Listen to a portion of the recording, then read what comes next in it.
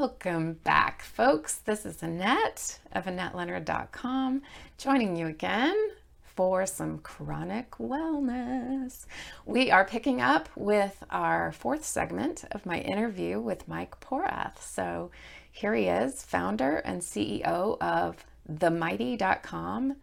And if you are not there, get there, because it is a powerful platform for any of us with health conditions to talk about. Here we go. I was going to ask you about how the name came about, so I so appreciate that story just came organically. Yeah. What are your hopes for the Mighty and the platform for the future? What would you like to see, or what is coming? Tell me more about what we're looking to in the future for the Mighty. I think one of the things that we're trying to do more of is really understanding the impact that it's having on people. We know it's a positive impact. We're doing a lot of research with institutions like Harvard and Columbia, University of Maryland, UCLA, and others to really actually look at the impact that it's having on folks. So for instance, that we did our first study that we did with Harvard, which was about a 6-month study, looked at suicide. I mean, we have a platform where people are very open around suicidal thoughts and things like that.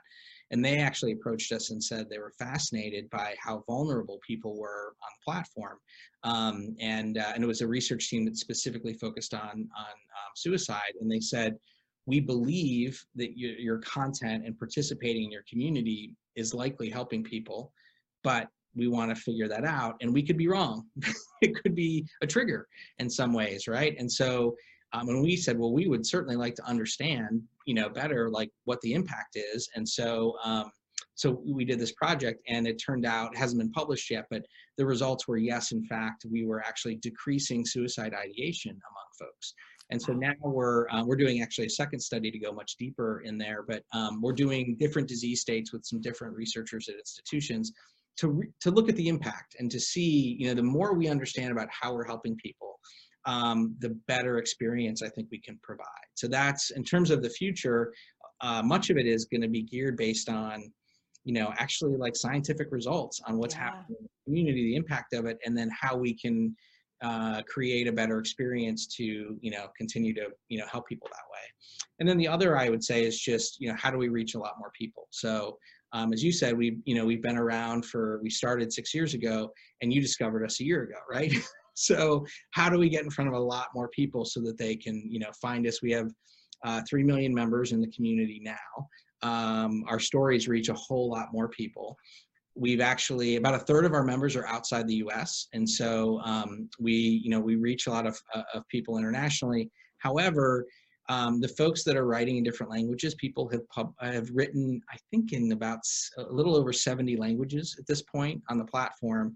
But the truth is, we're not serving those folks very well. We don't translate our content in all their languages and all of those things. So I think we have a long way to go to actually take the experience that we have in English and actually make it accessible for people, no matter what language that they, whatever their native languages are. Mm-hmm. That's exciting. It's exciting, but it's a tall task. Challenge. A challenge.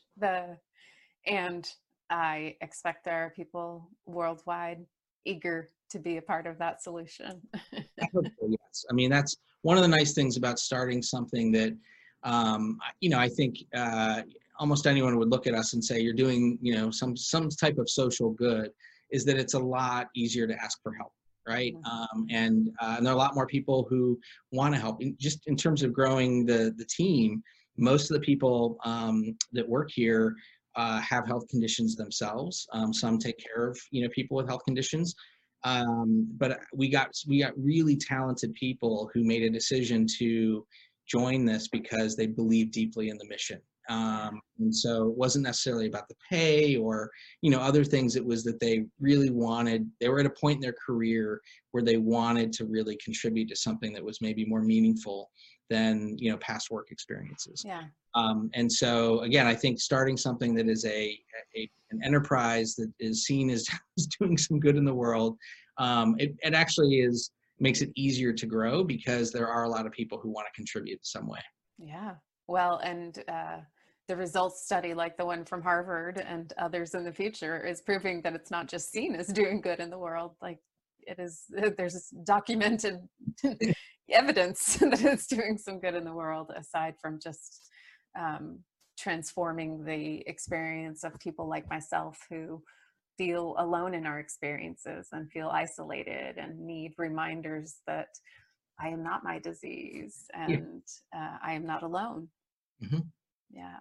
Yeah. When you say that, that I am not alone, one of the things we discovered, and it took us a little time to figure this out, was what we're ultimately solving for is isolation.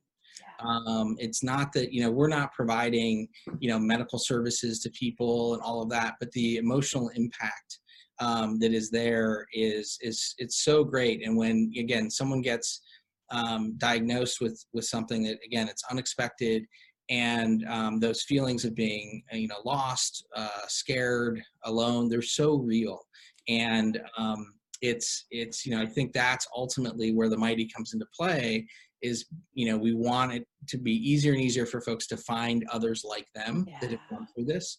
And then again, that the power of shared experiences in health it's just so powerful. Yeah. And, if we can capture a bit of that, I think we can, continue to do a lot more good in the world.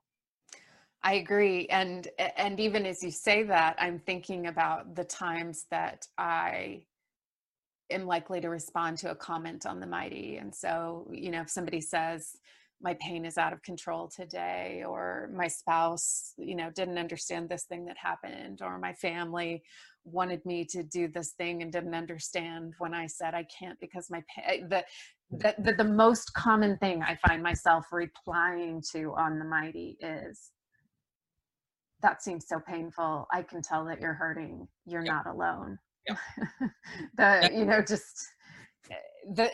it's the exact same medicine I need, is why I know to say it.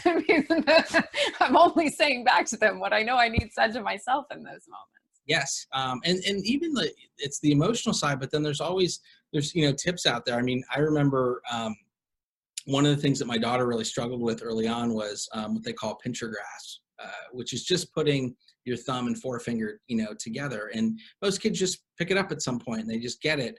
And she didn't. And, we had her working with physical therapists and occupational therapists and all that. And it was stressful because we couldn't, I could tell it was upsetting to her. She couldn't pick something up and put it in her mouth or, something like that. And in one of those moments of frustration, I put on a message board, has anyone else experienced this? And it was a woman from halfway around the world who replied back, very quickly after I posted it, saying, yeah, I've been through this. Here's what to do. And she said, get a sock, cut 2 holes in it for her forefinger and her thumb, go find her favorite food, put a sock on the other hand and put that favorite food in front of her, and she's going to figure out new motivation, right? New motivation. So genius. Right?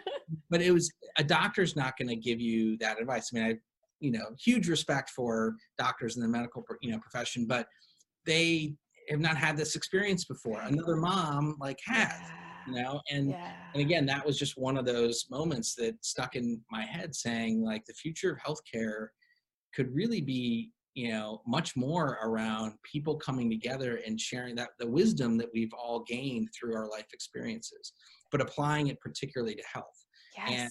And that's, one of the things that we're trying to do. And it's great to, go on the app, and I'm scrolling through and I see little things like that. I'm like, wow, that I get how impactful small things like that can be because I've lived through them. Well, and potent thing to imagine that that we can sort of crowdsource our own solutions because you are offering this platform. All right, folks, you will not want to miss tomorrow our 5th and final interview, the wrap up with Mike Porath, where he talks a bit about wellness for himself, what lights him up, what keeps him functioning. And I hope that prompts you to think about how you do that yourself, what self-care looks like, how you're meeting your own needs.